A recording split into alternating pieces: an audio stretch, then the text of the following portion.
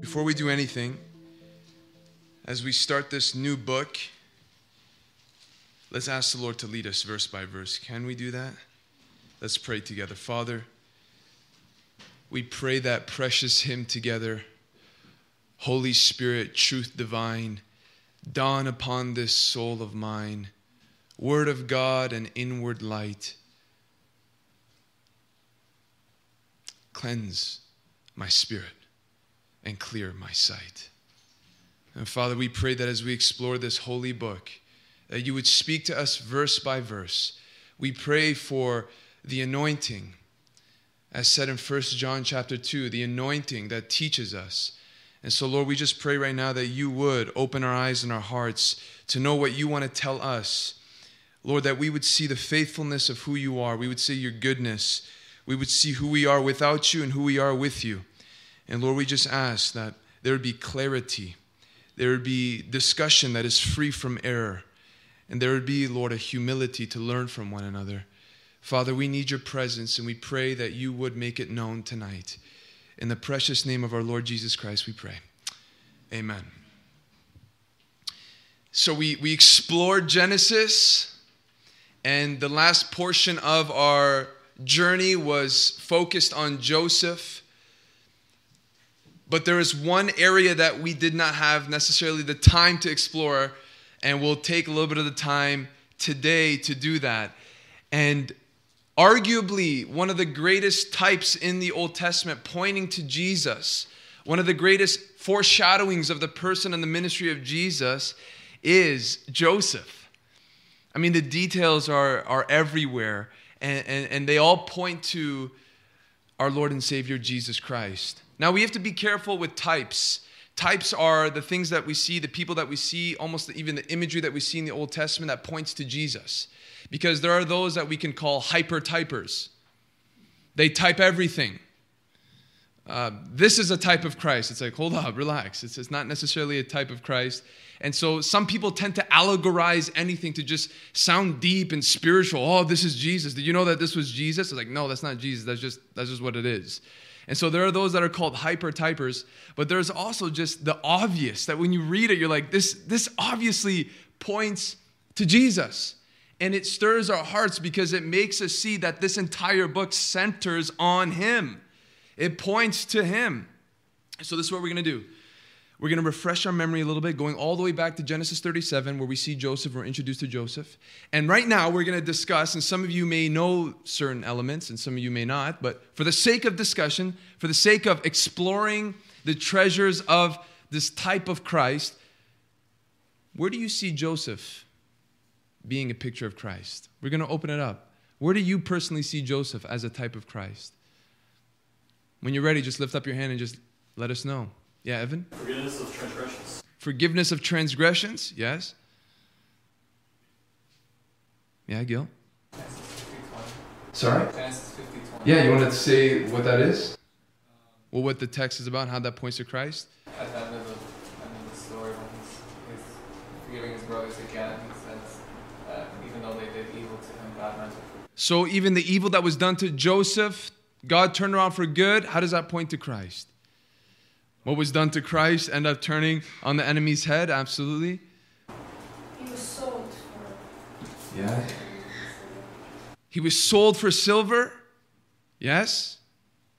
He also saved everyone.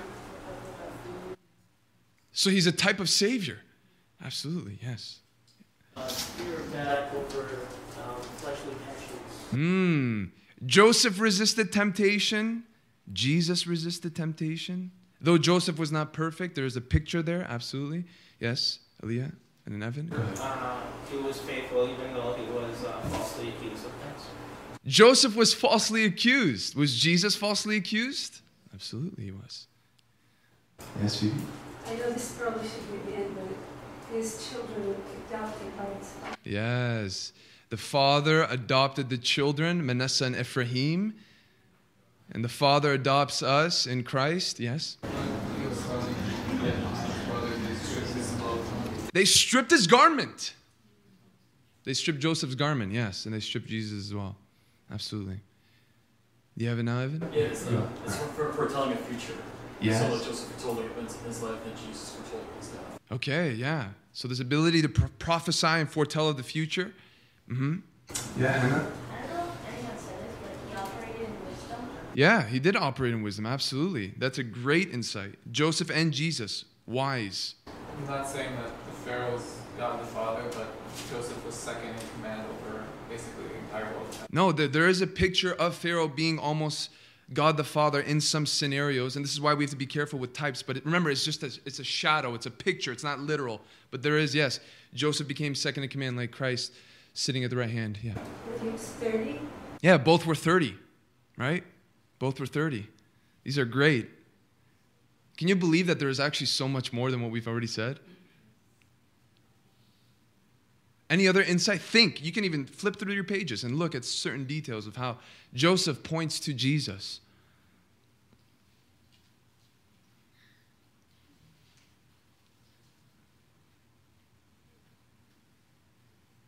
Think all the way to the beginning of Joseph. Think about the details that... He was loved by the Father. He was loved by the Father. He was loved by the Father. Was Joseph a firstborn? Jesus was firstborn, right? What was Joseph's occupation in the beginning? He was a shepherd.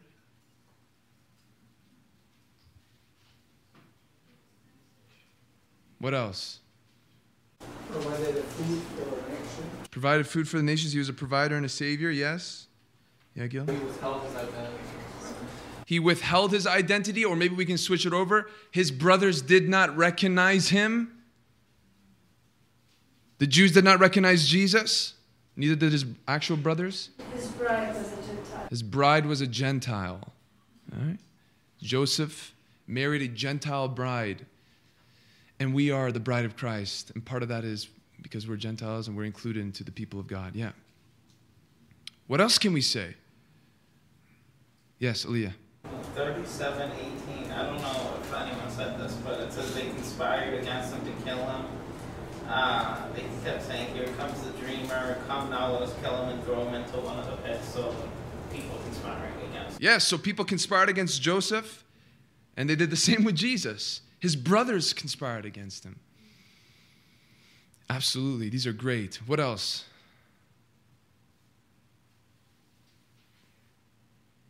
Well, let's take it together. Marfil, yeah. Grew in wisdom and stature. He grew in wisdom and stature, absolutely. And so did Jesus. Yeah, Mariana. The two prisoners with him in prison, one was saved, one was... Yeah, that's awesome.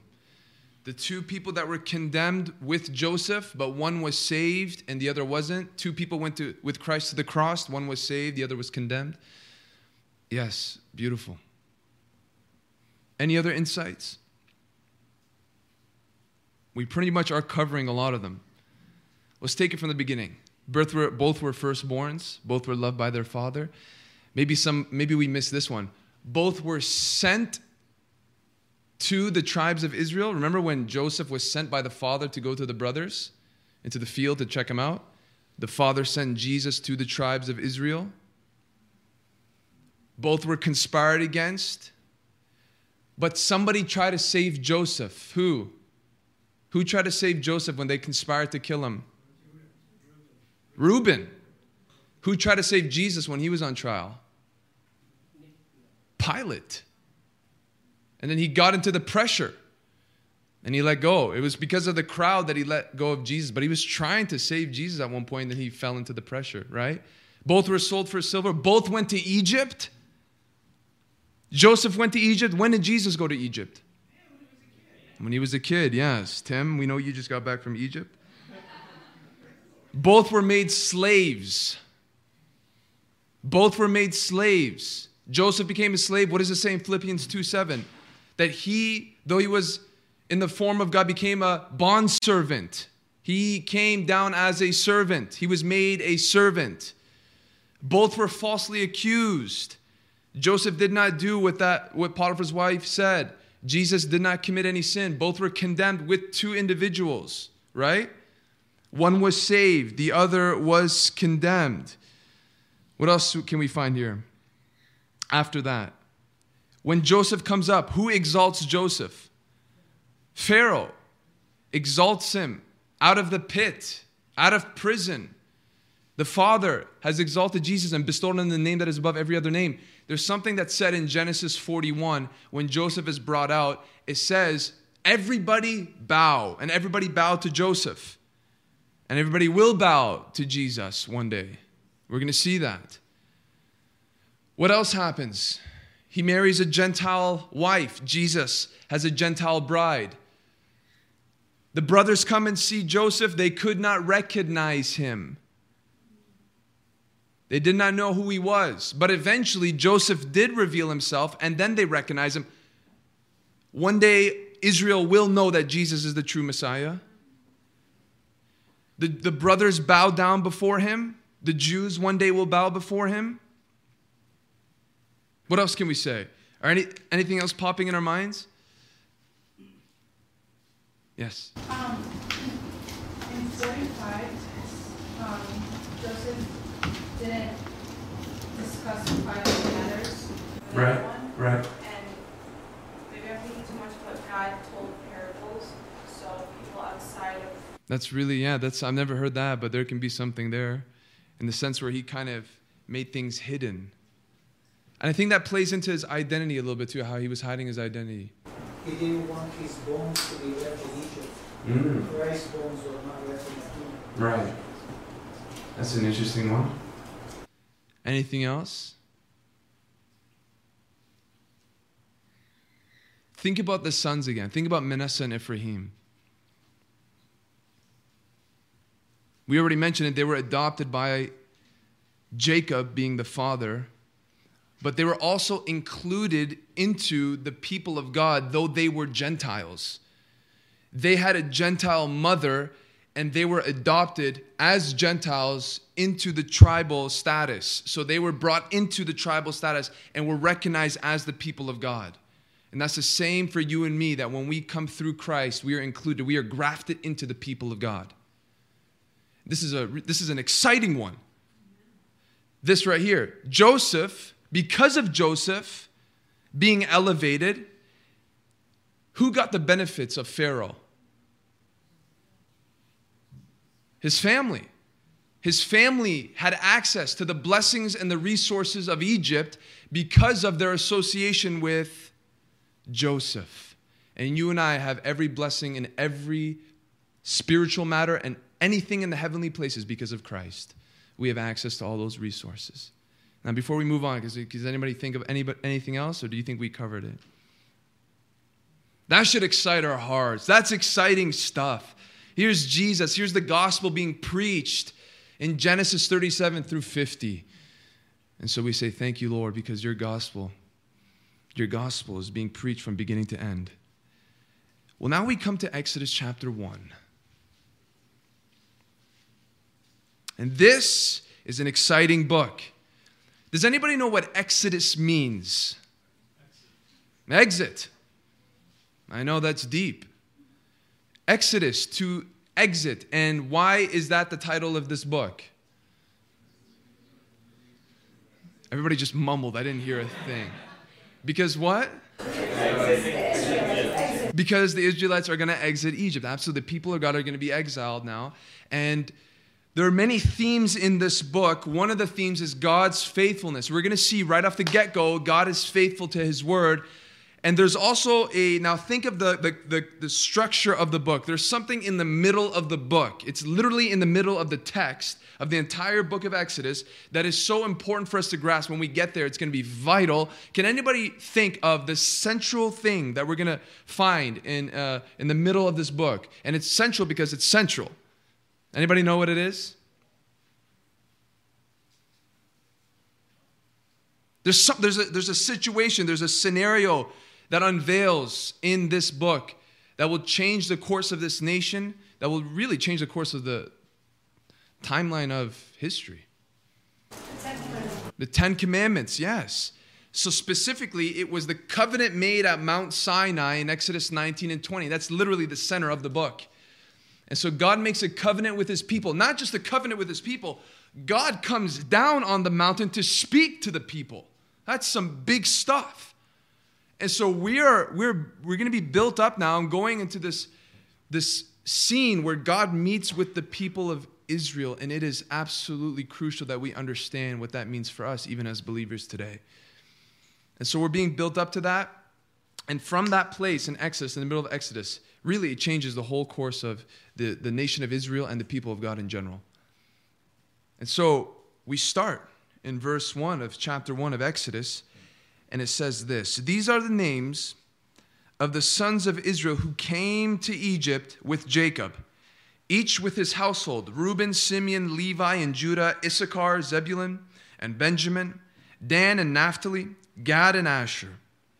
All the descendants of Jacob were 70 persons. Joseph was already in Egypt. Then Joseph died, and all his brothers and all the generation. But the people of Israel were fruitful and increased greatly. They multiplied and grew exceedingly strong, so that the land was filled with them." So let's just stop there and talk about these few verses. Sounds like a summary, but there's some insight in it. What can we say about these few verses here? Yes. They succeeded despite the death of Joseph. Say that again? They succeeded despite the death. Oh, that's a good insight. They succeeded despite the death of Joseph. And we'll talk about that in a moment. And the Bible's trying to tell us that for a reason, because of verse 7 here, "but the people." So we're going to get that in a moment, but we'll hold on to that thought. Let's explore other things that we see in there. What else do we see in here? Yes, Tim? Promise to Abraham that the nation of Israel was going to. That's an important insight. God is faithful. Despite all the mess-ups of Abraham, Isaac, and Jacob put together, God's purpose is being fulfilled. Yes. What else can we say?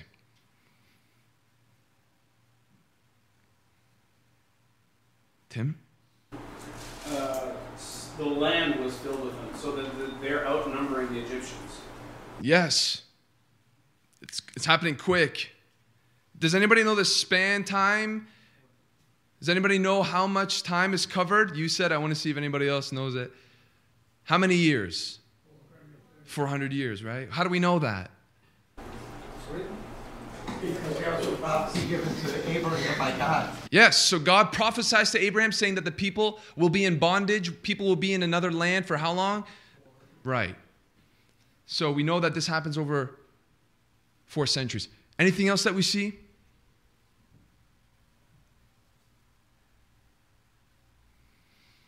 So the Bible's trying to tell us something. Look at verse 5. All the descendants of Jacob were 70 persons.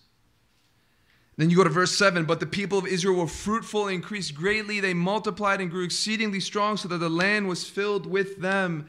So they started with 70 people, and they grew to be a number. Really, we don't know until later on when they exile. We get an idea of how many were there. But what does that speak of? We already touched on it. The faithfulness of God. Despite what? It tells us for some reason, then Joseph died and all his brothers and all that generation. So this generation dies, but guess what doesn't die? God's promise doesn't die. God's purpose doesn't die. God's plans does not die. What does that say to us? This is what it says to us. That despite a faithful generation, a generation in which experienced revival, despite godly men, godly leaders, anointed people of God, despite them, they come and go. They come and go. Men of God, women of God come and go. And God's plan, God's gospel, God's purpose does not die with people. It moves on. It moves on. And so God uses people, but God is not dependent on people. That's exciting and frightening.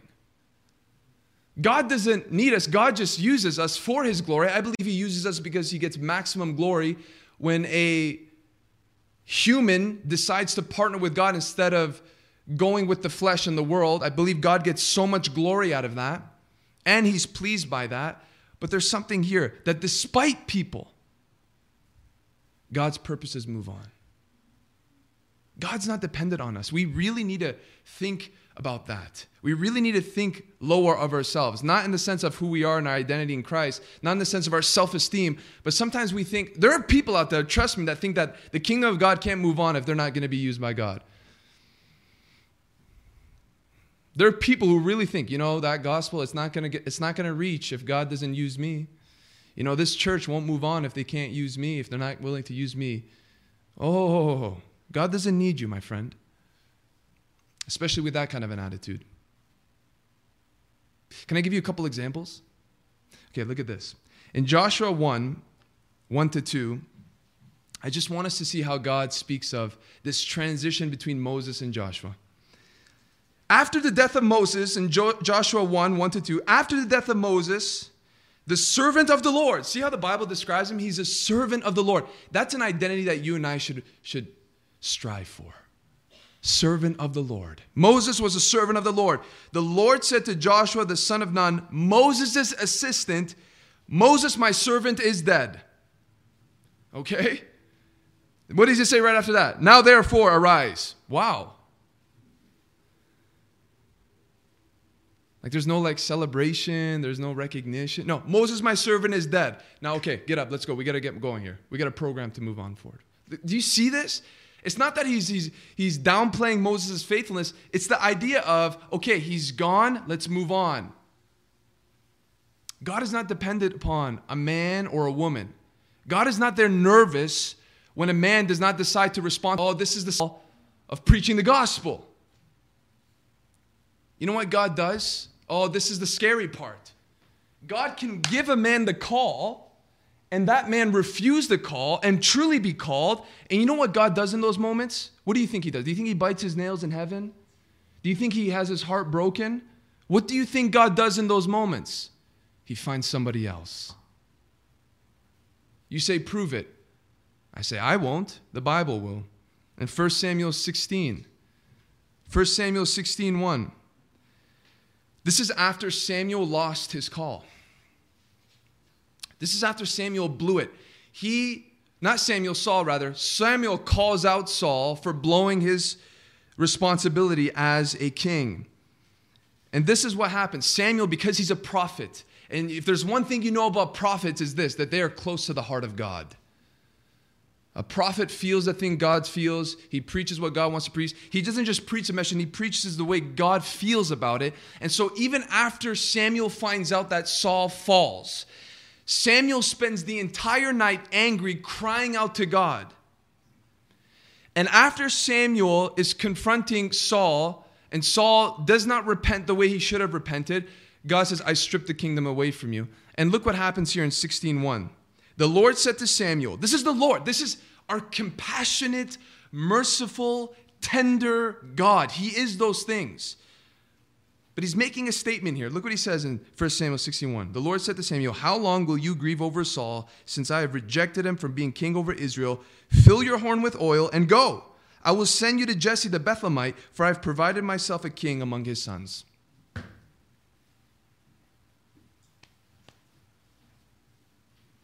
God will just find somebody else. He can raise somebody else. 100 people can say no to being the next Billy Graham. God will find somebody in the 101st person. He will. And so we can't think in a way where, God doesn't need you or me. We are privileged to be used by God. But his gospel, his program, his purposes are not dependent upon man. And that's a glorious truth when we come back to Exodus 1. Because despite Joseph, despite Jacob and these patriarchs, the purposes of God continue. And then we move on here in verse 8. Now there arose a new king over Egypt who did not know Joseph. And he said to his people, behold, the people of Israel are too many and too mighty for us. Come, let us deal shrewdly with them, lest they multiply, and if war breaks out, they join our enemies and fight against us and escape from the land. Therefore they set taskmasters over them to afflict them with heavy burdens. They built for Pharaoh store cities, Pithom and Ramses. What's happening here? Yes, Marphil. The Egyptians see the growing number of Israelites, so they try to control the population by hard labor. Yeah, so population control. There's fear now. There's fear in Pharaoh that this could get out of hand. Yes. Yes, Leah. The current Pharaoh forgot the past and what God did for him through the Israelites. That's the reason for all of this mess. This Pharaoh did not know Joseph. And we'll talk about that more in a moment. Yes, Tamara. Okay, no problem. Anybody else? Any other insight in these verses? Yes, Sophia? I think it shows the fact that in the pharaohs that didn't know Joseph. I think that shows that how big Joseph's reputation was. That for a while, like pharaohs came and like died, knowing that these people are Joseph's people, and they would like probably protect them, honor them, because they know who they're related to. But then, after many years, the new pharaoh didn't even know Joseph. Yeah, so Pharaoh over these years, we don't know how many pharaohs have come by after this moment, but we realize that this Pharaoh failed to know who Joseph was and who these people were. Yeah, Evan, and then Tim, go ahead. This Pharaoh was power hungry and he's fearing the might of the Israelites. Yes, he is power hungry, absolutely. He's afraid. The blessing that Joseph had, that everything that he touched was mindful, was transferred over to the Israelites. You see that even though that they're going through affliction, that they're getting, more burdens on them, they're still blessed and they're still growing and they're still multiplying. That's right, yes. It goes back really to the promise of God that they are to be fruitful and multiply, and Joseph does have a part in that, yes? I was going to add to that. I was going to say, regardless of what they did, it says that the more they afflicted, the more they multiplied. Yes. So God's plan. And I was looking at Isaiah 54:17, says, "No weapon formed against you shall prosper." Yes. So we see verse 12, a crucial thing, but the more they were oppressed, the more they multiplied, and the more they spread abroad.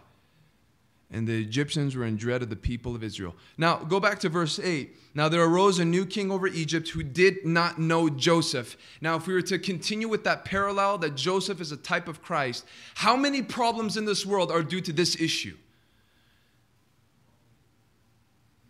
There arose a new king over Egypt who did not know Christ, who did not know Jesus. And if we don't want to go down that route, let's just talk about Joseph. Really, if you knew Joseph, you knew who Joseph served. You knew Joseph had a God, the real, true, living God who solved all the problems in Egypt. And for some reason, this king did not know who this God was. And so many problems in this world are because of that reality. They did not know Christ. They don't know Jesus. Leaders in the nations, leaders in homes, leaders in churches, they did not know Christ. And that was the source reason why all the mess came about in their lives and the lives of other people. Yes, Aaliyah? I noticed something in verse 10. It says he didn't want them to escape from the land, not just make become allies with enemies of Egypt, but he didn't want them to escape from the land. Maybe he did have an idea that something good came from them being there, but he just wanted them to stay there. Yeah, this king is twisted. We're going to see that in a moment. But as we look at this, what assumptions can we make? Why wouldn't this king know about Joseph? I mean, these things are, the history of what happened here is monumental. So why wouldn't this king not know about who Joseph was, which resulted in him not knowing who the true and living God is? Yes, Gil? We see that maybe the Israelites haven't been just proclaiming what God has done. Okay, so Gil's saying that the Israelites were failing to proclaim who God was. What else can we say? Martha? National pride of saying, hey, we don't want history to know that a Hebrew saved us. Okay, there could be pride there. So was it a willful ignorance, or was it an ignorance that was something that he just had? Yes, Phoebe? He did not want to know. He didn't care. He wasn't searching for who these. He didn't want to know. He didn't want to know. Okay, so who here would say he did not want to know? He just was ignorant. He didn't care to know. He has his own agenda. He has his own purpose. So yeah, you guys are saying yes. Now, the other side. Could we possibly say that he was failed and he was, in a sense, misguided or misinformed of not knowing what God has done in the past? That the pharaohs before him failed to impart that information to him. It's a subject of debate. Was it his own hard, or was it because he failed to be informed by previous pharaohs or previous leaders? We don't really know. If it was his own willful ignorance, that's a problem. If it was because of failed information being passed down to him, that's another problem. And that's a possibility because we see that happening throughout the Bible. We see it throughout the Bible where there is a failed discipleship almost, where the older generation fails to disciple the newer generation, the older generation fails to inform the newer generation, and something happens in that newer generation that could have been avoided if the older generation was serious about who God was. Here's an example. Go to Judges chapter 2. Judges chapter 2, verse 8.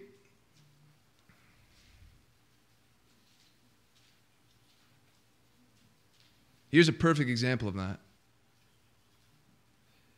The context is Joshua comes into the promised land with his generation, and we can take it back here.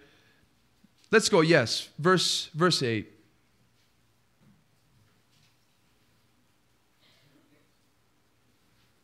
And Joshua the son of Nun, the servant of the Lord, died at the age of 110 years, and they buried him within the boundaries of his inheritance in the hill country of Ephraim, north of the mountain of Gash. Now look at this verse. This is probably one of the saddest verses in the Bible. And all that generation also were gathered to their fathers, and there arose another generation after them who did not know the Lord or the work that he had done for Israel. What was the result of that? The next verse. And the people of Israel did what was evil in the sight of the Lord and served the Baals. The older generation failed to disciple the newer generation.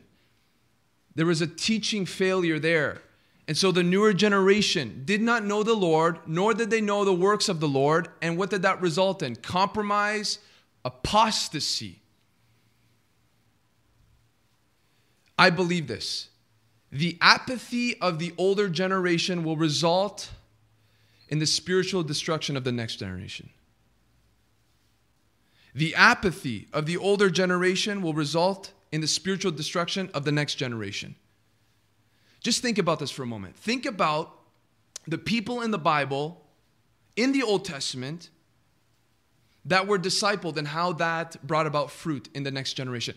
Who did Moses have as a successor? What did that result in? Fruitful ministry. A continuation of the purpose of God through the assistant Joshua. Joshua was there all the way from the beginning. He was following Moses. Moses was teaching him. He was the assistant to Moses. And finally, when Moses was passing on, he laid hands on Joshua, said, "You're next." God sees that. God honors that. And Joshua leads him successfully. Now, who did Joshua have as successor? Who was his successor? Nobody.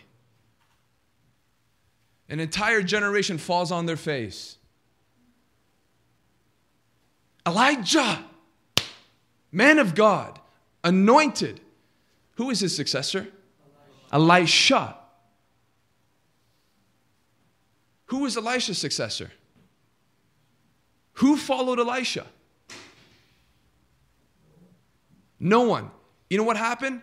Elisha died with his anointing. And so when a dead man fell on his bones, that dead man came to life. He didn't pass it on to the next generation. Now, I'm not trying to be mystical here that you can pass on an anointing. We're talking Old Testament here. But there's a principle that he failed to disciple.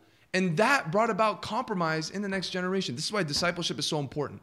This is why we need to pour into the younger generation. This is so crucial. We cannot ignore the younger generation. We cannot fail to teach, to inform, to let them come alongside with us because they're the future. We're going to die one day. Who's going to take it on? Who are we passing the baton to? And so in your own mind, in our own lives, though we're young now, a majority of us, and nobody's old in here. You're either wise or you're young. We need to think this way about our own lives. Whether your family, your children, your younger brother, your younger sister, to pour into them, to tell them the works of the Lord. to tell them who God is. You know, the world, they criticize the church. You know what they say? You indoctrinate kids. You should not that's brainwashing. You know, that's a tactic of Satan. That's why you're saying that. You're indoctrinating your children. You're pouring into this, and now they're forced to believe that. Yeah, that's what the devil wants.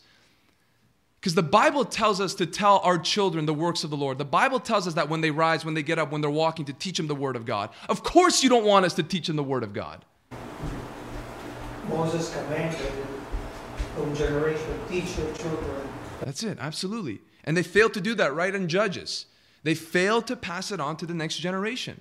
And so the argument here is perhaps even this Pharaoh was failed to be informed of what God has done in the past. Though he's a pagan, it's an argument, but we can still run with the principle.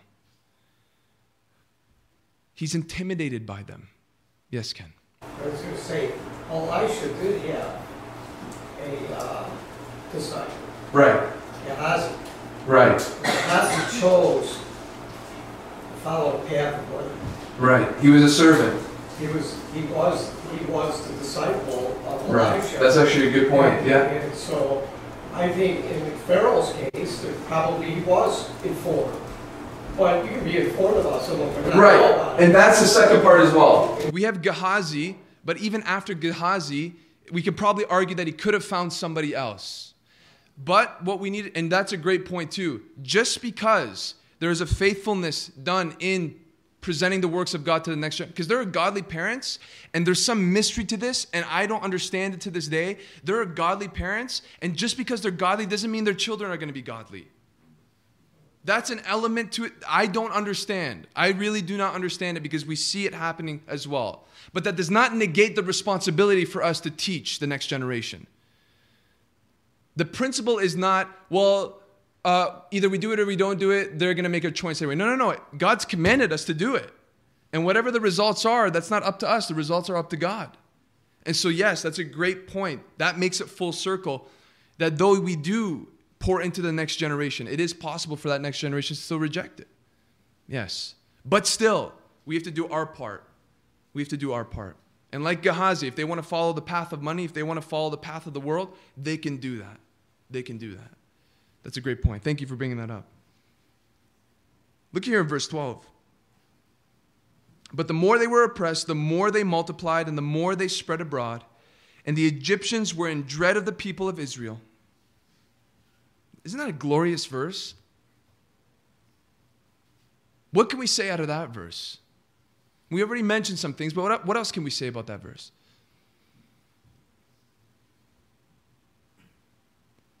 Yes, I do. Even in times of affliction, God will prosper. Yeah. God's purposes still flourish. In fact, there's something about persecution, there's something about pressure in which the people of God flourish even more. That's another mystery I don't understand.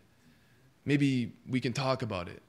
So we see here, let's go back to verse 7. Despite the leaders being dead, despite the men of God passing on, there's a new generation. God's purposes still move forward. Not only that, even when all hell breaks loose on the people of God, they still are fruitful. And that's not just true in the Old Covenant. Do we see that in the New Testament? Where do we see that specifically for the church? When they were first persecuted, they dispersed all around the world. Yes, so Stephen was persecuted. Saul approved of his execution. And it says that there was a great persecution that hit the church, and they scattered abroad. But there's this one little verse that is so crucial, that makes this so glorious. It says that those that were scattered went about preaching the word. And if it was not for that persecution, the next part wouldn't have happened probably, or it wouldn't have happened for a long time. Who goes into what city and sees revival? We see this in Acts chapter 8. Who goes into what city right after the persecution? Philip. Where does he go? Samaria. And so because of the pressure, because of the persecution, they were forced to move abroad. And when they moved abroad, they went around preaching the word. And he ends up in Samaria, sees a move of God, probably one of the greatest revivals in history.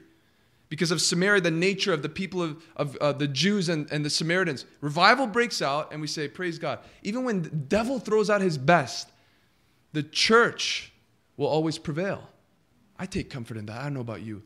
Jesus said that the gates of hell will not prevail. Doesn't matter how wicked the world. It doesn't matter how wicked, it doesn't matter how apathetic a generation is.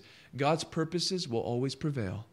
And the invitation for us, in light of all that we've been speaking about, is, are you willing to partner with his purpose? God doesn't need us, but he's inviting us to be a part of it. That's how this works. In the midst of God's sovereignty and the free will of man, God's purposes will move on. Even though a billion people say no to him, God somehow will find some man, and the invitation is extended to us. It's going forward, with us or without us. God's gospel, his purpose, his kingdom is being advanced with us or without us. I don't know about you. I want to be in it.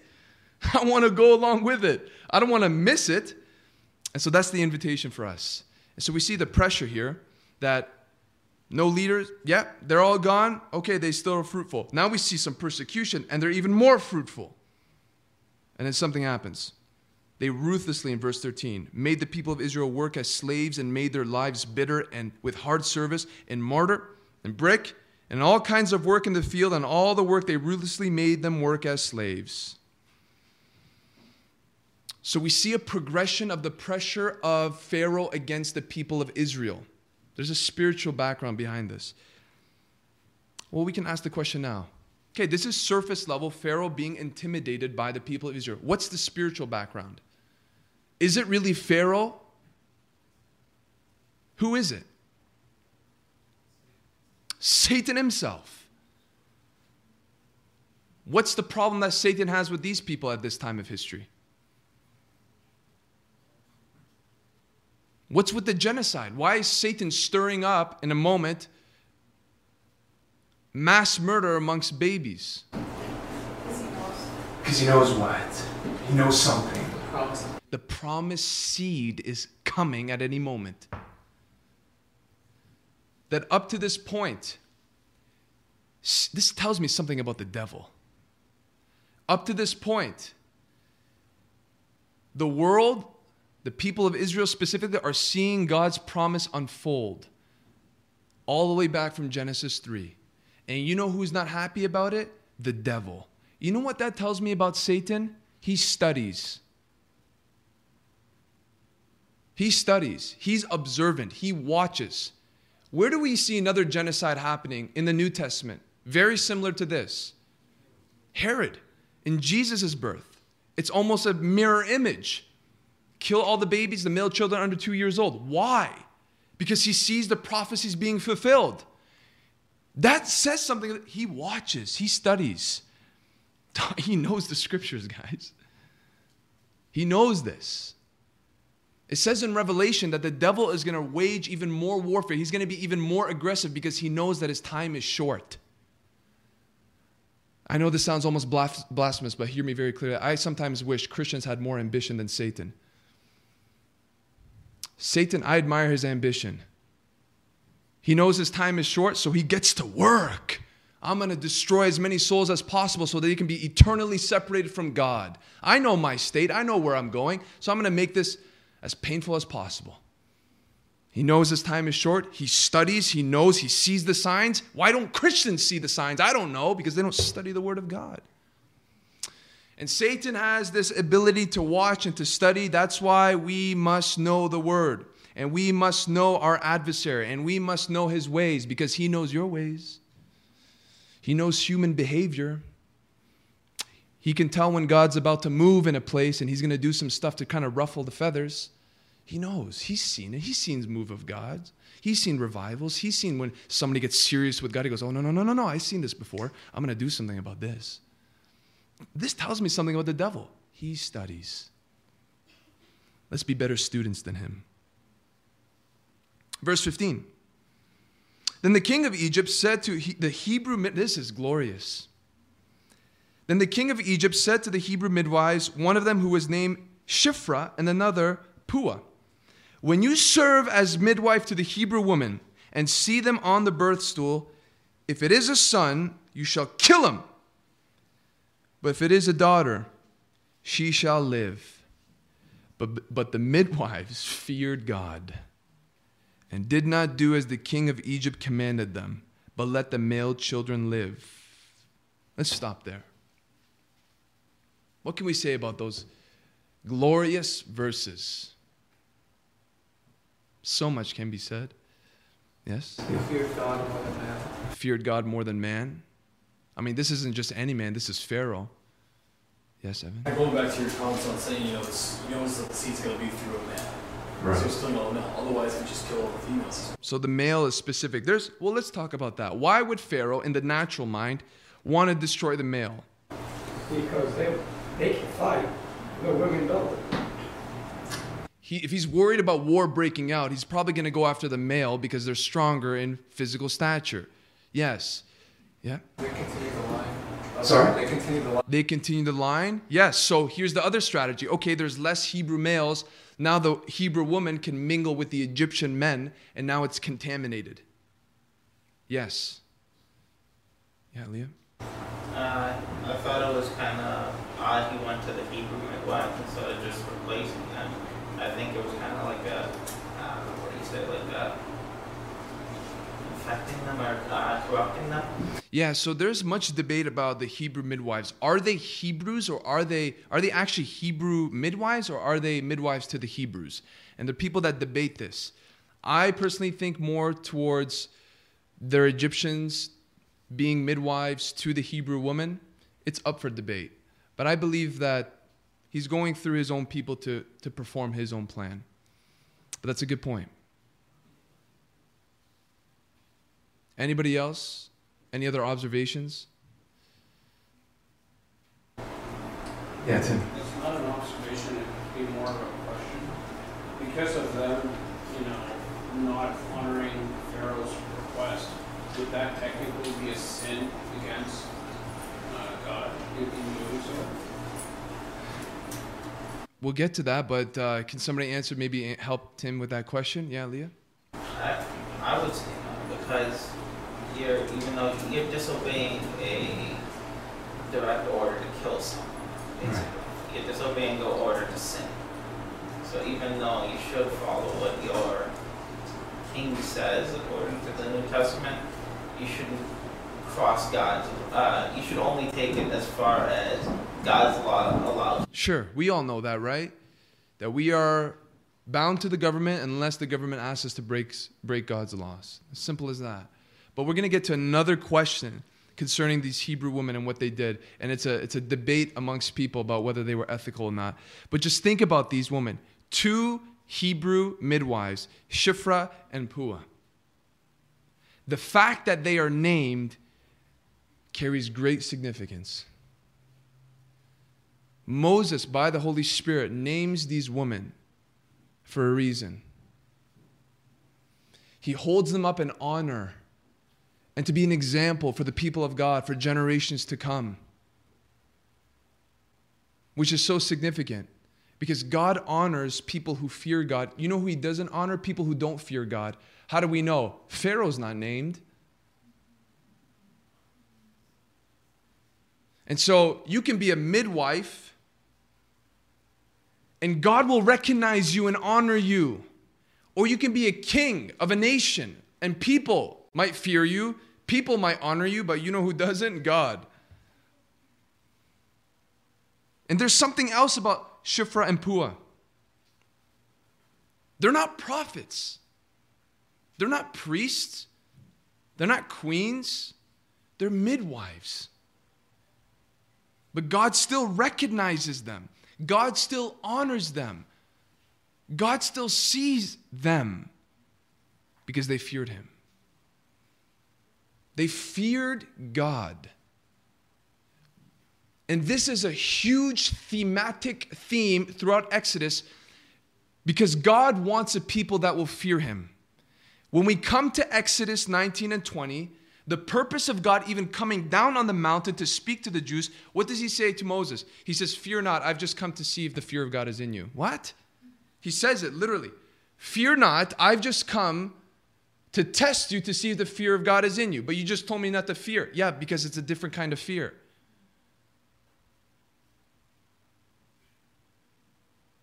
We've tried to downplay the fear of God, and I'm trying to be careful here. We're trying to downplay the fear of God to just say, oh, it's just a recognition of who he is. No, I believe it's a trembling kind of fear. I believe that. I believe it's a recognition of the majesty and the awesome power of God that causes us to be reverent and obedient and afraid of him in the sense of afraid of disappointing him, but not being afraid of him, because you can't be intimate, once again, with somebody that you're afraid of. That's why he said, fear not, I'm just here to test you to see if the fear of God is in you. But we see that the Bible, the Holy Spirit, puts Shifra and Puah in the beginning of this book because the whole purpose of this book is to raise up a people that will fear God. And God, he has the same agenda today, even in the New Covenant. They feared what God could do to them more than what Pharaoh could do to them. And Jesus tells us to do the same thing. He says, hey, listen.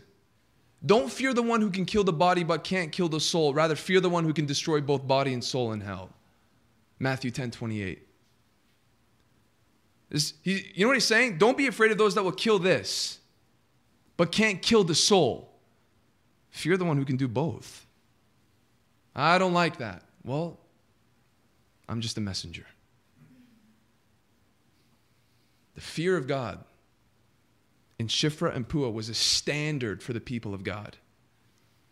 The midwives feared God, and they did not do as the king of Egypt commanded them, but let the male children live. So the king of Egypt called the midwives. So it seems as though these two midwives are kind of like superintendents. They're kind of like the generals of all the other midwives. For there to be only two midwives in all of Egypt seems ridiculous. So it seems as though it came to them, the command, and they were supposed to spread that about to all the other midwives. And now he calls them in because this didn't happen over a few weeks. This must have happened over a few years for him to notice. And then he says, wait a minute, this doesn't make sense. So he calls these midwives over, and what does he say? Why have you done this? And let the male children live. Verse 19, the midwife said to Pharaoh, because the Hebrew women are not like the Egyptian women, for they are vigorous and give birth before the midwife comes to them. Just think about that confrontation. Hey, I told you to kill all the male children. Now, why didn't you do it? Well, Pharaoh, I got to tell you, they're strong women. So they pop out babies before we even get there. Did they just lie to Pharaoh?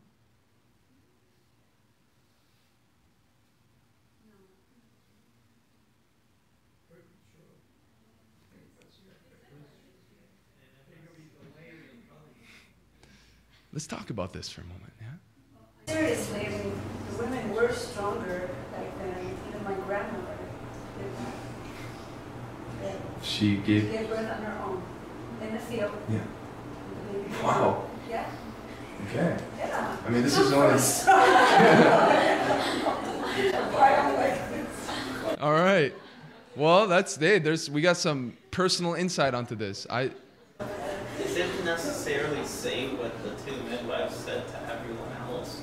They just said that they let the male children live. Maybe they saw that they were already born or weren't there when they were born. So maybe that was the truth. They just didn't go through the trouble of killing them after seeing them. So, did they tell the truth? Was it the whole truth? No. So is 90% truth still truth? Yeah, but can I have Sure. What about Rahab? When she lied, was it justified? Was it? I don't know. Yes. Let's talk about this. Hold on. Is lying ever justifiable? That's the ethical question about this text. It's not? Well, look at verse 21. And because the midwives feared God, he gave them families.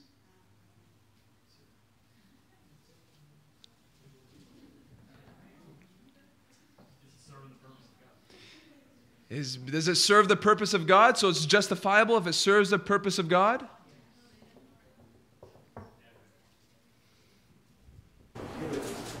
Because it was a lie doesn't mean God can't use it. Just because it was a lie doesn't mean God can't use it? Well, God can use anything. He can use a donkey. He can surely use a lie.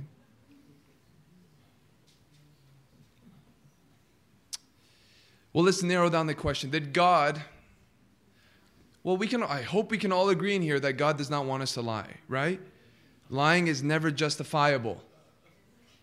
So did they tell the truth?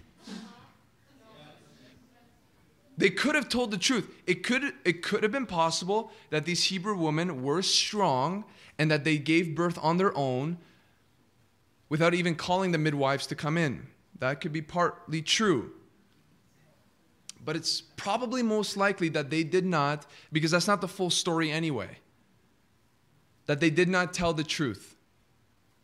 And then the question comes back to this, because we see in verse 21 that God blesses them with families. How does that line up with God's character? Yes, Sophia? Yeah, I don't agree that lying is ever justifiable, but I do think it's not like with God, it's not like you either do or you don't, and then if you don't, you're done for it. God sees the heart. He's not going to punish two midwives for not saying the whole truth, for covering up for the people of Israel. It's not going to be like, oops, that's it, you lied, you're done for it, I'm going to punish you. God is like merciful. He's not waiting for us to lie. Sometimes we see through the Bible, like Paul said, that we actually have to lie about the two men. And God, we see He rewards her after too. Right. It's the heart He looks at. What's the purpose of lying? Is it to prosper in your own, or is it to she didn't have to? So it's kind of back to Evan's point, because, I mean, Ananias and Sapphira lie, but what happens? Dead on the spot. Why would they lie? Why were they lying? For the sake of financial gain? For the sake of seeming to be godly in the eyes of men? Yes. Okay, so God looks at the heart. I may be completely off base here, It's okay. but it doesn't look like they really answered the question at all. Okay. They just said, well, the Hebrew woman gave birth before we got there. They could have still killed the male babies after they got there and after they were born. It just, to me, it just seems like a diversion of the question. Okay, so was it even just a diversion of the question? Well, whatever it was, it seems as though Pharaoh was satisfied with it because he didn't ask any more questions. Kind of going off of that, God, it says in 20, God dealt well with the Israelites. He dealt well, so it means that they were, working towards Him. Mm-hmm.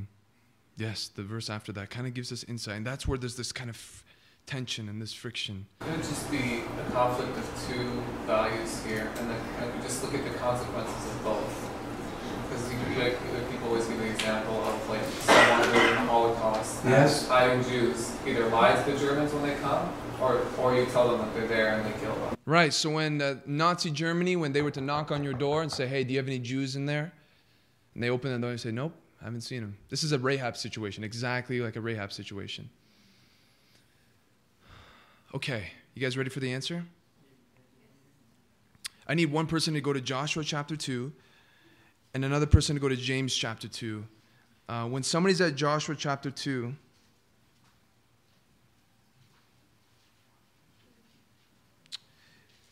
just lift up your hand if you're there and you want to read it. You got to read it out loud, though. Okay, Marfel, you had your hand up first. Can you read Joshua chapter 2? We're going to use, as Paul mentioned, Rahab as an example here because it's very similar. If you can read out loud Joshua chapter 2, verse 3 down to verse 6. Then the king of Jericho sent Rahab, saying, bring out the men who have come to you, who entered your house, for they have come to search out the land. But the woman had taken the two men and hidden them. And she said, true, the men came to me, but I did not know where they were from. And when the gate was about to close at dark, the men went out. I do not know the men where the men went. I do not know. Sorry. It's okay. Pursue them quickly, for you will overtake them.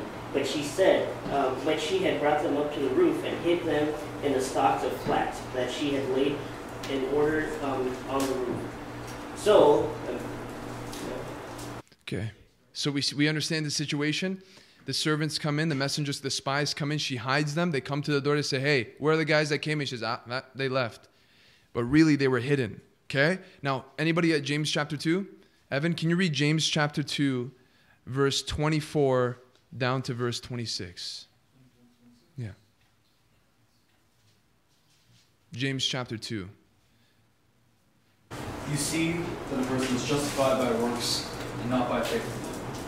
In the same way was not Rahab, the prostitute, justified by works when she received the messengers and sent out her brother's way. For as the body apart from the Spirit is dead. So also faith apart from works. Here's the argument we want to make here. This isn't about faith. This isn't about any of that. I want us to look at James chapter 2, verse 24, 25, and I want us to see what the Bible honors Rahab for. It says, and in the same way in verse 25, was not also Rahab the prostitute justified by works when she received the messengers and sent them out by another way? It doesn't talk about how she received the messengers and told a lie to the soldiers in Jericho. It says that she received them and she sent them out. That's what the Bible recognizes her for. Not for the fact that she told a lie to those that were after them. Do we see that in James chapter 2? And so when we come back to Exodus chapter 1, this is the argument that we can make. That God honored and rewarded them for what they did, not for what they said. He did not honor them for saying that half-truth. He honored them for not killing the babies. And it's up to God and them about what happened with the lie. But what we can say is that he honored them for what they did do, not what they said. It doesn't want to give us, it doesn't want to put the spotlight on how they said this half-truth and how it's like, oh, well, God, what are you going to do about that? The focus was on the fact that they feared God. Remember, they're not the people of God anyway. You guys understand this? If they are Egyptian midwives, they are not even a part of the covenant people of God. And so here, God is honoring them for fearing God, which is a phrase that even the world used back in the day. I'm a God-fearing man. Doesn't necessarily talk about anything about them coming into covenant with God like Rahab did. But we do see this, that God honored them for what they did, not necessarily for what they said. Is that clear? That makes sense? It doesn't want to put the spotlight on what they said and how, whether it was a half-truth, a 90% truth. It wants to go in the spotlight of the fact that they feared God and did not kill the babies. So this is the weight here that's being offered. I think another point to look at is the purpose of a midwife is not to kill children while they're being born, but to bring them into the world alive, like a doctor. It would be the same as going to a doctor and say, okay, we want you to kill these babies. Right. It goes against the Hippocratic Oath that they take to save lives. But there are doctors that perform abortions to do exactly that. Right. Well, so, this and legally they do it. Right. So. Well, this speaks about the sanctity of life, how God honors the life of a baby. And this is without, there's no doubt about it. And so we see it there. But the focus is less on what they said and more on what they did. And God wants us to focus on that as well. Yes? So thanks. Why did you say the midwives were Egyptians? Well, some argue that they were not literally Hebrew midwives, like they were not Israeli midwives, but they were midwives to the Hebrews. Part of that is that Pharaoh would not ask Hebrew midwives to perform such an act on their own race. And so they were most likely midwives that were Egyptians that were midwives to the Hebrews. But people debate. The second thing is, I see the way you explain it, but you're still doing it, like, if you can give an answer, is lying ever justified? Like you said, just give an example where, like, the Nazis Right. asked, you have a genocide, like, what would we do if that was like, yeah, come and take them? Yeah, that's a good Is question. it ever justified? Like, in that case, would God be like, this is, like, would it still be a sin? Like, we're saying no, or we're saying no. Yeah, and the huge debate with that is there's something called situational ethics. So that depending on the situation, do we cover an evil with a lesser evil? Does God honor that? I can't answer that necessarily straightforward. I think it's the argument is that there is wiggle room when it comes to situations like that Nazi Germany scene. And I think it comes down to the heart of the matter, where it's, I'm doing this not for my selfish gain. I'm doing this not to promote myself. I'm not doing this for any other selfish reason other than to cover a greater evil. And so, I mean, I think it's clear in Scripture that it is a lie, and a lie is wrong. But then we come to the place where, okay, well, situationally, is it right in some circumstances? That's a really good question, and there isn't really a black and white answer to it. That's what I would say. I think the black and white answer is the fact that, yes, lying is wrong, once again, but situationally, is it right? I think that when we honor God in every element, he'll honor us. And I know that's tough to hear, because it's like, well, you're going to let people die because you don't want to just tell a little white, lie. You're going to let people die. And it's tough. It's hard to understand. But in my heart posture, in my understanding of the scriptures, there's no command that warrants, lie if this happens, or lie if that happens. I don't think the Bible gives us room for that, because we would take advantage of that. You guys understand? I think the Bible wants us to be black and white, because if we have any room other than black and white, we will take that to the dirt. And so there isn't necessarily a black and white answer to that specific question. All I have the black and white answer, and this might make people feel uncomfortable. I'm sorry. This is my authority. Is that lying is wrong. You just got really quiet in here. But we can talk about that afterwards for sure. But I think when it comes to the commands of God, they're clear. Once again, situationally, is there wiggle room? We can maybe even talk about it now. Does anybody have an opinion on that? Yeah, Marshall? Well, when you lie to save somebody else's life, aren't you putting yourself at risk too? And is it not, how do you say? It defeats selfish gain. It does defeat selfish gain, and when you lay down your life for, somebody that. So you're saying, just to understand you right, you're saying it is appropriate or it's not appropriate? It is. Mm-hmm. Yeah, that's right. Because you're covering another greater evil with a lesser evil. And you're putting yourself at risk. Right. By saying that there is somebody, or there's not anybody in here. Yes. Okay. That's an interesting perspective. I agree with you that what this book says is black and white, and lying is absolutely wrong, but the world isn't so easy, and Satan tends to muddy the water between black and white, and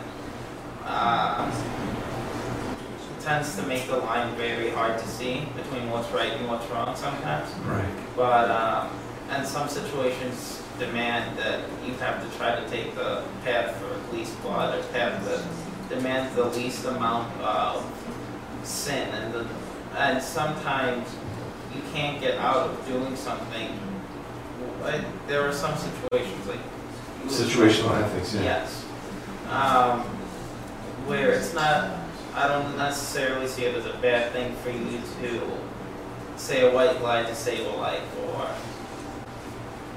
there are so many situations you can bring up. I honestly can't think of any, but none are coming to my mind. But I think it's easier talked about than when you experience it, right?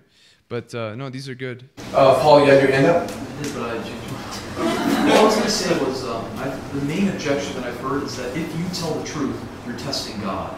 That's what I've heard. So In don't what test sense? God in the sense that you're presuming upon Him, where you can act in wisdom and avoid something by not saying it explicitly or saying something else. Instead, this is what I've heard. I don't agree with it, but I've heard that people say you're testing God by telling the truth. If Rahab would have said, "Yeah, the spies are upstairs," she would have been testing God, and not. Which is a wrong thing. Right. It's wrong though, because it's a lie. It's a sin. Right. God will assist you if you tell the truth. And this is, I want to give this answer. Remember what Jesus told the disciples? It's a great point. Remember what Jesus told the disciples? He says, listen, when they arrest you and they put you in synagogues and you're going to testify, I'm paraphrasing here, do not even think about what you will say an hour before. But in the moment, the Spirit of God will give you the words to say in the situation. And I think partly because once again, the black and white says lying is a sin, and there are situations where we feel like we need to compromise. Can we trust God for even this, that even in the moment when you need to give an answer for something, the Holy Spirit can give you the wisest words to express what you need to express in a way where you both honor God and honor the people that are involved in the situation? You say, well, that's too good to be true. Well, that's how good God is. And that's how powerful his Holy Spirit is. So even in those moments where Jesus says, listen, you might be arrested, you might be placed in a place where you got to say some things or not say some things. You know what? In those moments, don't even worry about what you're going to say. Why? Because the Holy Spirit will give you the words to say.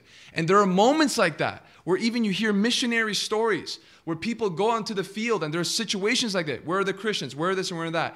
And in the moment, you can read about these. I wish I had examples where they say something and it was the right thing to say, just like Pharaoh, in which they just kind of divert. Don't even ask more questions, though it's debatable whether what they said was right or wrong. But in the moment, the Holy Spirit can give you the right words to say. And so I don't want to, here's my conviction, and I hope you hear me right. I don't want to ever compromise what the Bible says to what I think is right. And so I want to hold the scriptures with the utmost integrity. Even to the smallest iota, the smallest dot, I want to be able to honor this word. And trust at the same time that even in those moments where it's debatable, that I can take a text, like in Luke where it says, don't even worry about what you're going to say. Don't even think about it. In the right moment, in the time, the Holy Spirit will inspire you to say the right things. Does that make sense? Yeah? Did you have anything? When Satan is proclaimed that he is a liar and murderer from the very beginning. Yes. And he intended for man to agree with him what he said. At that point in time, man went against the word of God and was on the side of Satan. In this case, Satan is trying to get, being in power, accomplish what he said and try to get the agreement. And what you said is the best example of it. Those who honor me, I will honor.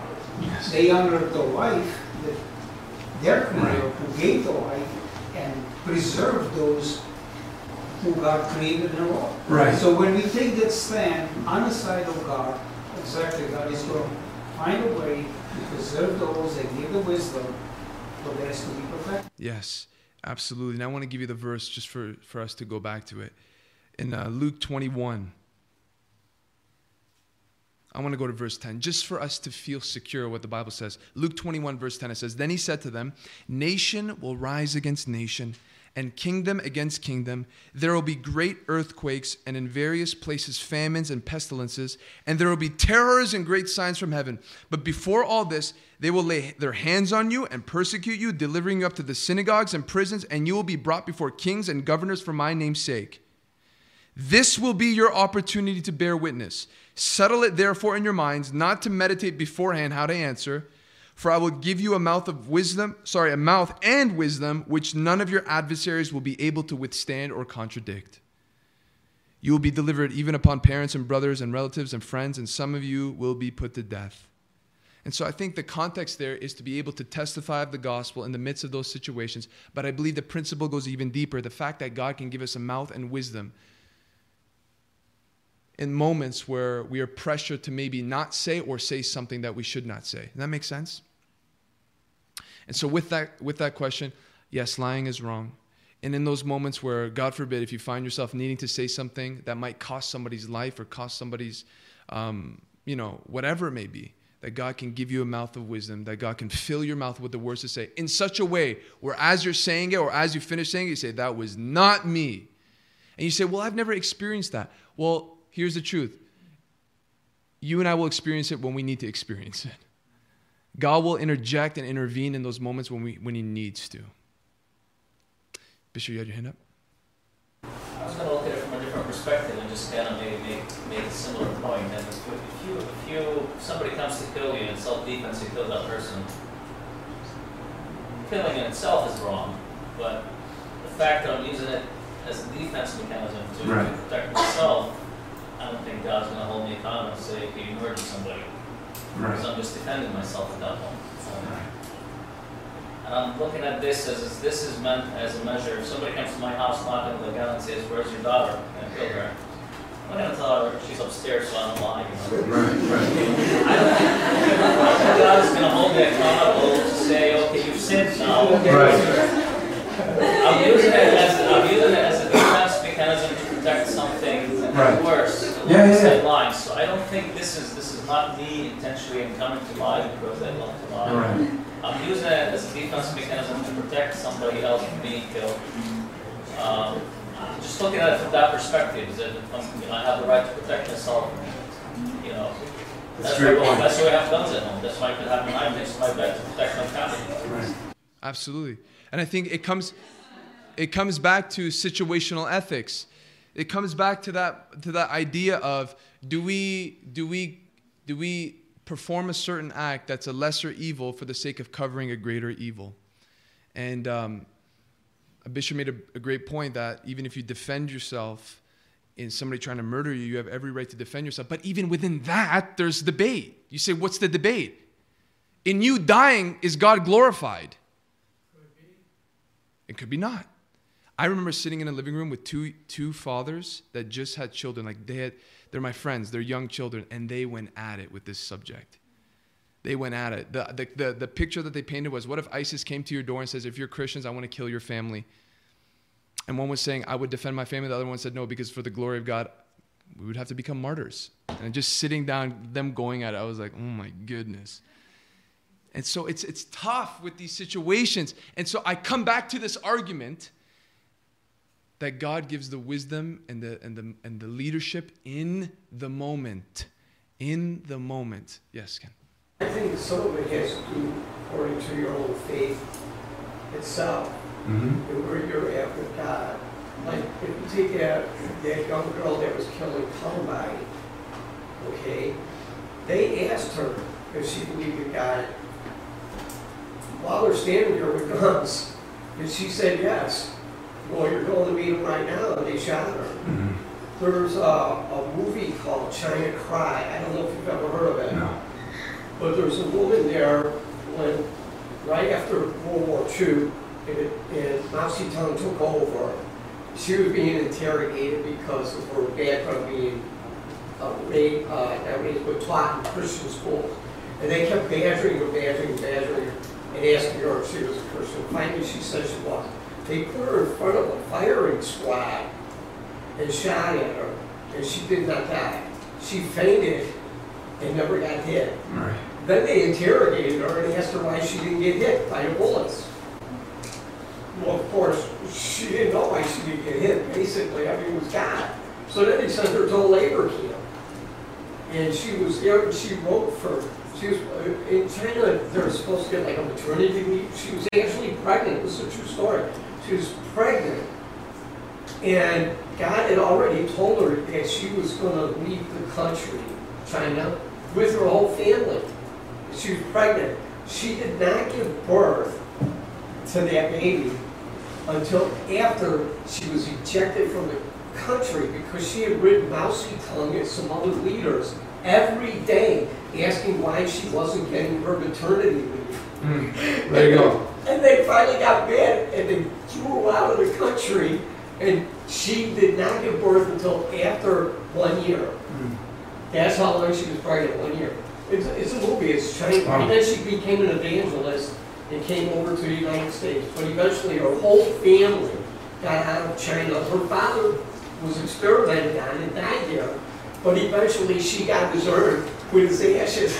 So the whole family did leave. Her husband had already left. So there's real life examples. There's real life examples of But that. that's an individual's choice.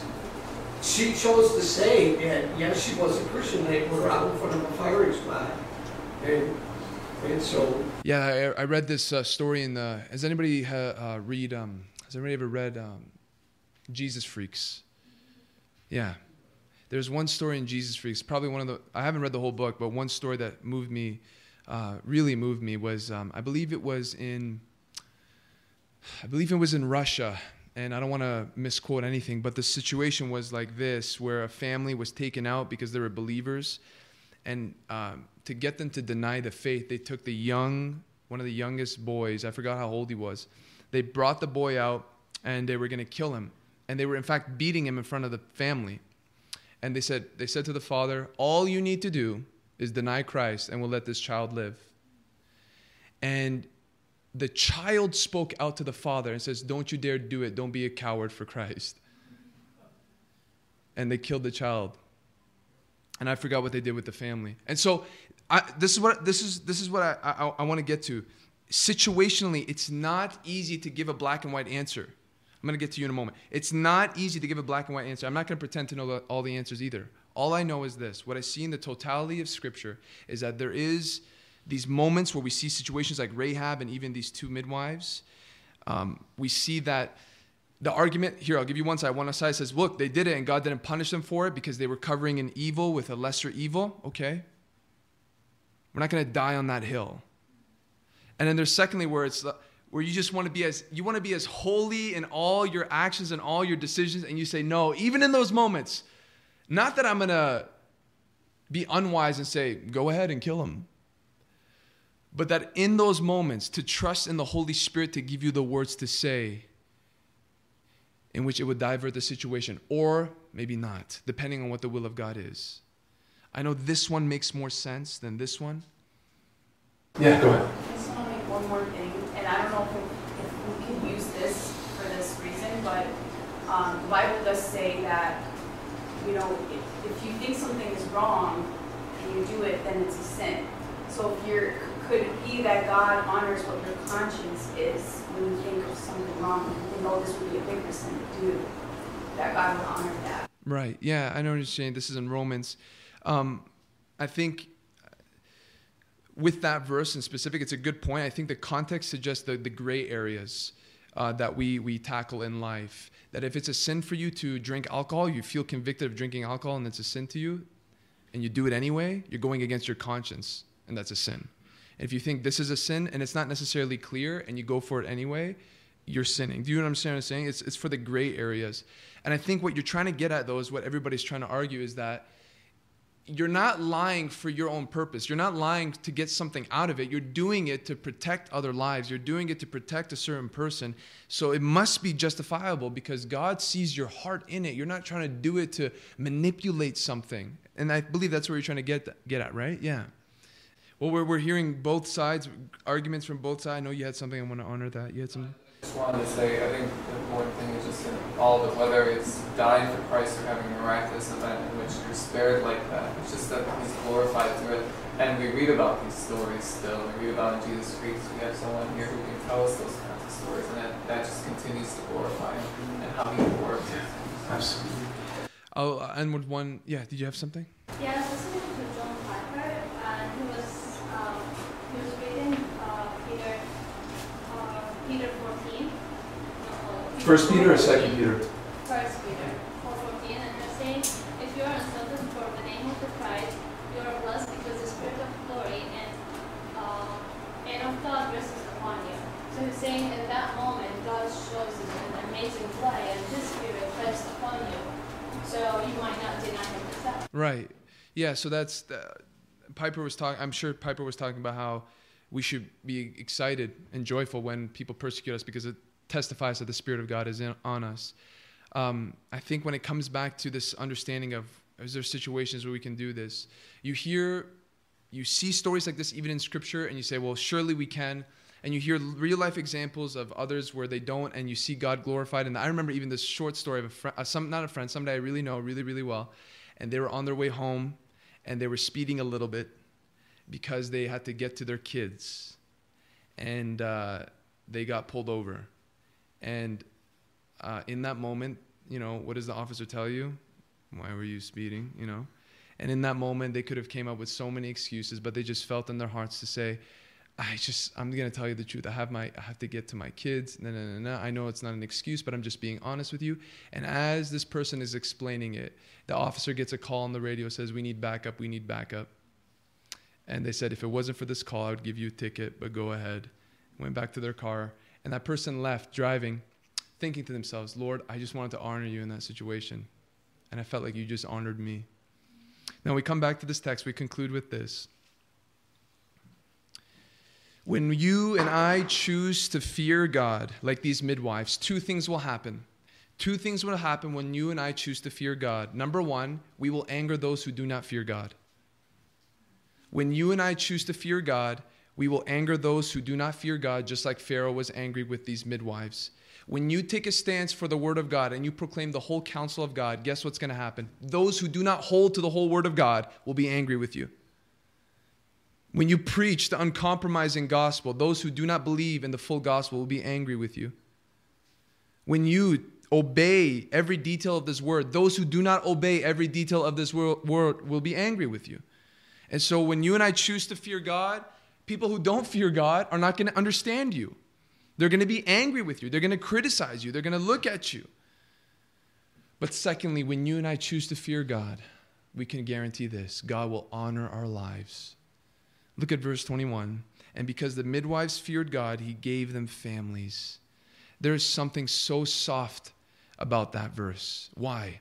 Historically, some people would argue against this, but I see that this tells us that what I'm about to say is most likely true. When you were a midwife in this time, it was most likely because you did not have a family of your own. And so you would take care of the families of other people, and you would have that time to help give birth to other people to have a family. And it's as though God sees these midwives, and he sees them, no family, but they chose to fear God, not knowing what would be the result of that. And you know what God does? He says, I'm going to give you your own family. I'm going to give you your own family. And without spiritualizing it too much, when we fear God, we produce fruit. There is fruit in our lives. There are things that God blesses us with that would not be true if we did not fear God. And so two things happen when you and I choose to fear God. We will anger those who do not fear God. But the part of fearing God is not wanting to anger God. That I'm willing to make anybody angry as long as God is pleased.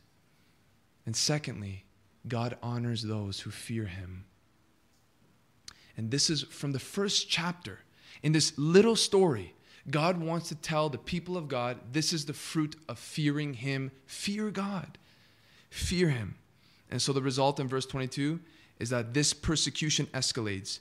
Pharaoh commanded all his people, every son that is born of the Hebrews you shall cast into the Nile, but you shall let every daughter live. So what will happen next? Well, we'll find out next week. Let's pray.